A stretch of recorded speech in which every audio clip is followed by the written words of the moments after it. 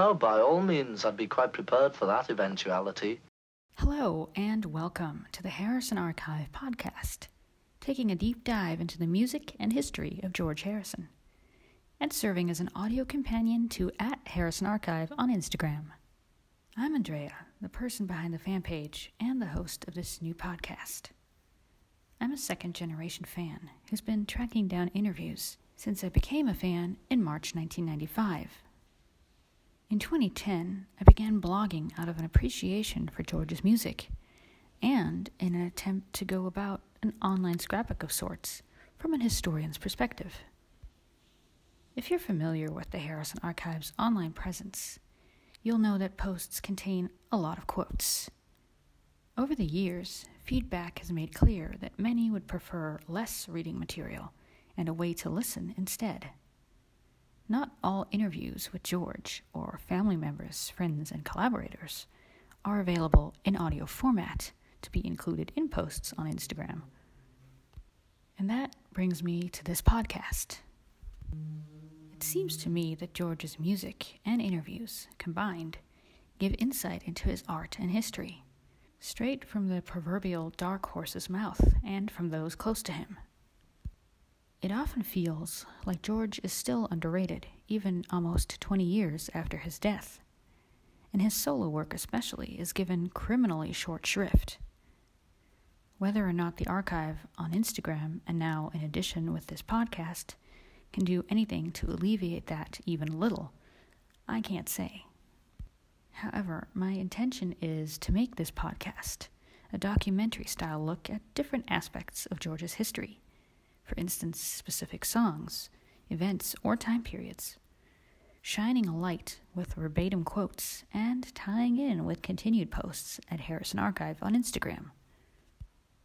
While I'm not setting out to make this a chronological venture, this first brief installment of the podcast starts at the very beginning of George's life, tackling the 24th or 25th of February question.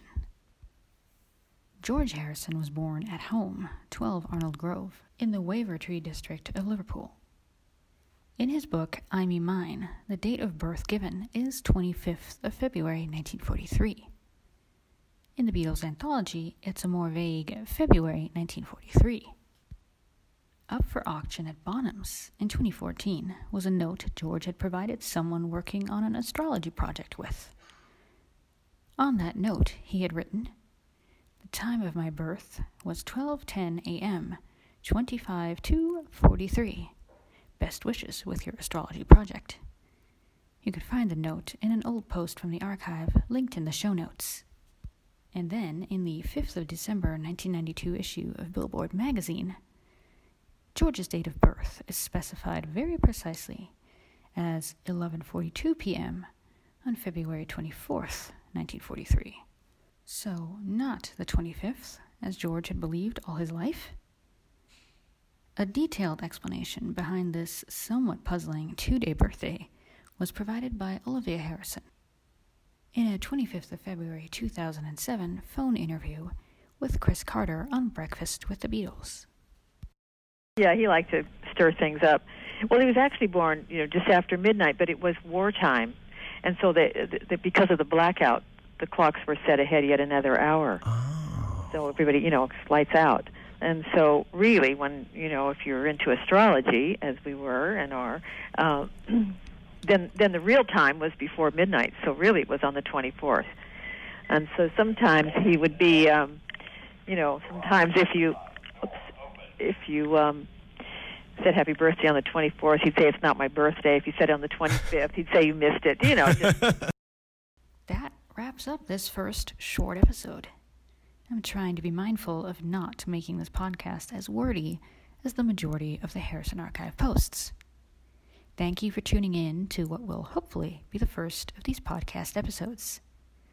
Please be sure to check out @HarrisonArchive on Instagram for more about the music and history of George Harrison, and watch this space for future episodes.